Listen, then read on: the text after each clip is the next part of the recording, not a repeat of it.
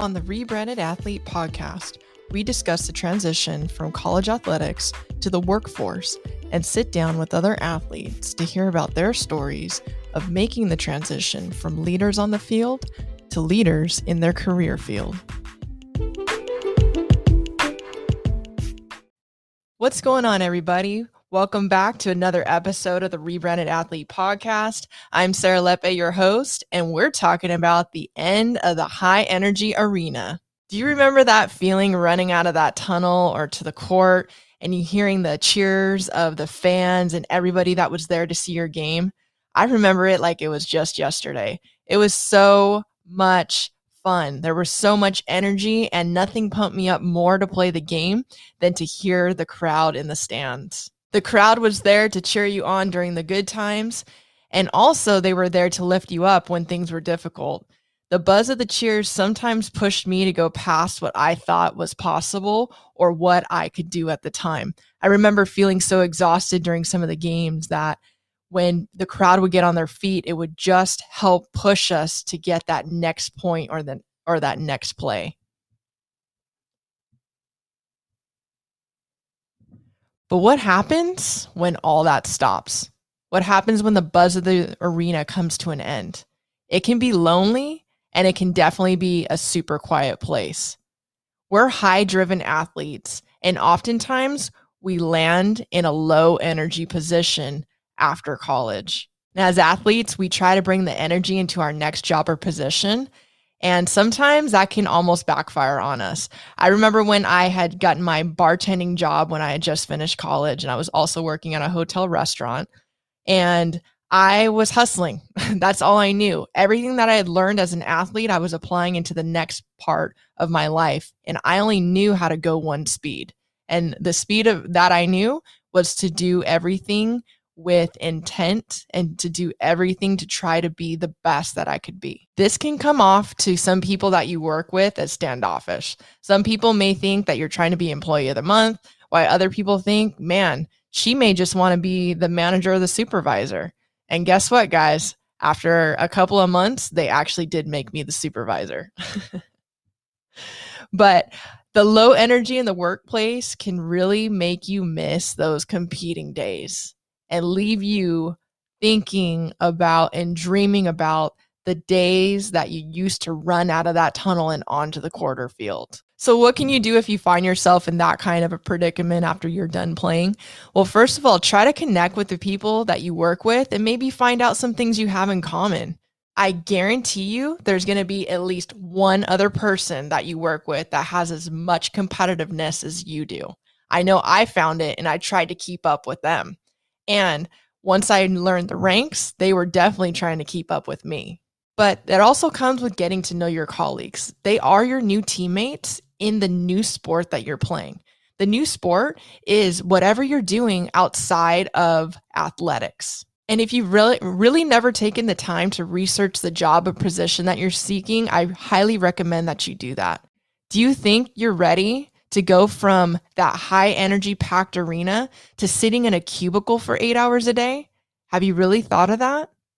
I know a lot of athletes who had envisioned having a job after college because maybe it made some good money, and maybe they thought that later down the line it could land them to where they wanted to be, but they never really took the time to see what that job entailed. And most athletes need jobs that keep them on their feet and keep them active. I went into teaching because I knew I wouldn't be sitting behind a desk all day. And let me tell you guys, in education, you hardly sit down. Besides being on your feet, you also need to have a job that's going to challenge you, just like you were challenged on the court. There's nothing worse than being bored in the next job or position that you have. So you really have to find something that's going to challenge you, but also that's not going to frustrate you either. Also, be yourself. You may stand out just like I did in the restaurant industry because maybe they had never seen an athlete come and work with them. But you know what? I did what I did, and everybody looked to me for support. That's why eventually they let me be the supervisor and the manager of the restaurant, because they saw the drive that I had. And not only that, I was there for the team. It wasn't all about me. I helped out wherever I could. If sometimes I had to go downstairs to the kitchen and help with the cooks, if I needed to go and help the dishwasher, whatever I needed to do, I did. And I still do that in my job, in my role as a school principal right now. And what's really kind of funny is that people don't even realize that I'm the principal, because you'll find me out in the front helping with the crossing. When it's raining outside, I'm the one that's helping to push the water puddles so that the kids and the teachers don't get caught up in all the puddles of rain that happen. There's no job that you are above. What you do bring to the table is your commitment and your tenacity, and also your ability to be a team player. Those three things are going to carry you into whatever sport you go into after your college career is over. And remember, when I talk about sport, I'm talking about the next thing that you're going to get into. And most importantly, bring that team aspect to everything that you do.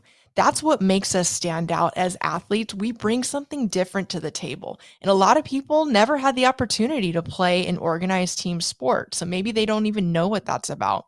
But from my experience of being in the restaurant industry to even being an educator right now, what I have found are those elements that I brought in as the time that I was a team captain and bringing the team together have really helped out to make everybody cohesive and everybody on the same page, striving for the same goals. And you guys, it's an awesome, awesome thing to see day in and day out. If people feeling happy, people wanting to be part of the team, and people contributing to the team as well. Because you're going to find that as you go on and as you go and get a job and you go into your career, you're going to find that there are going to be people who are not going to be team players just like you are. It's so important that we bring awareness to the athlete transition. These are the conversations that we need to start having before the arena is closed, okay? Before the lights go dim, before everybody leaves. We need to start having these conversations, because change is difficult. The more we talk about it, the more we prepare, and especially the more that you visualize the challenges that may arise in life after sports, the more you'll be ready for when that situation actually does come. And I know that you are going to thrive. So if you're a current college athlete out there, here's some advice for you. Live in the moment and enjoy your competing days right now. I know it may seem overwhelming with the amount of hours that you're putting into your sport, between practices and conditioning and weightlifting and film review and scouting reports and travel. And let's not forget going to the classroom. But you're going to have your whole life to play something else after college. So enjoy the time you have right now, but start to visualize how that transition is going to take place, because you don't want to be blindsided by that on your senior night when you haven't even thought of what's next. And people are going to ask you, what are you going to do? What are your plans? So start having those conversations now, because later on, you are going to go pro in something else besides a sport that you're currently playing in right now.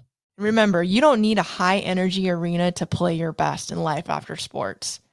Take with you the skills, the gifts, and the lessons that you've learned and apply them to your next steps. All right, you guys, that's it for today. And as always, make sure reach out to me on Rebranded Athlete if you have any questions or if you need support. Make sure to like and follow us on Instagram, Facebook. And please do me a favor, if you could leave a review, I'd really appreciate it. And don't forget to subscribe, because I don't want you missing a single episode this season. We have a lot of great things coming up in store and a lot of guests that are going to be joining us here on the podcast. Thanks for listening and supporting as always, and I'll catch you on the next episode of the Rebranded Athlete Podcast.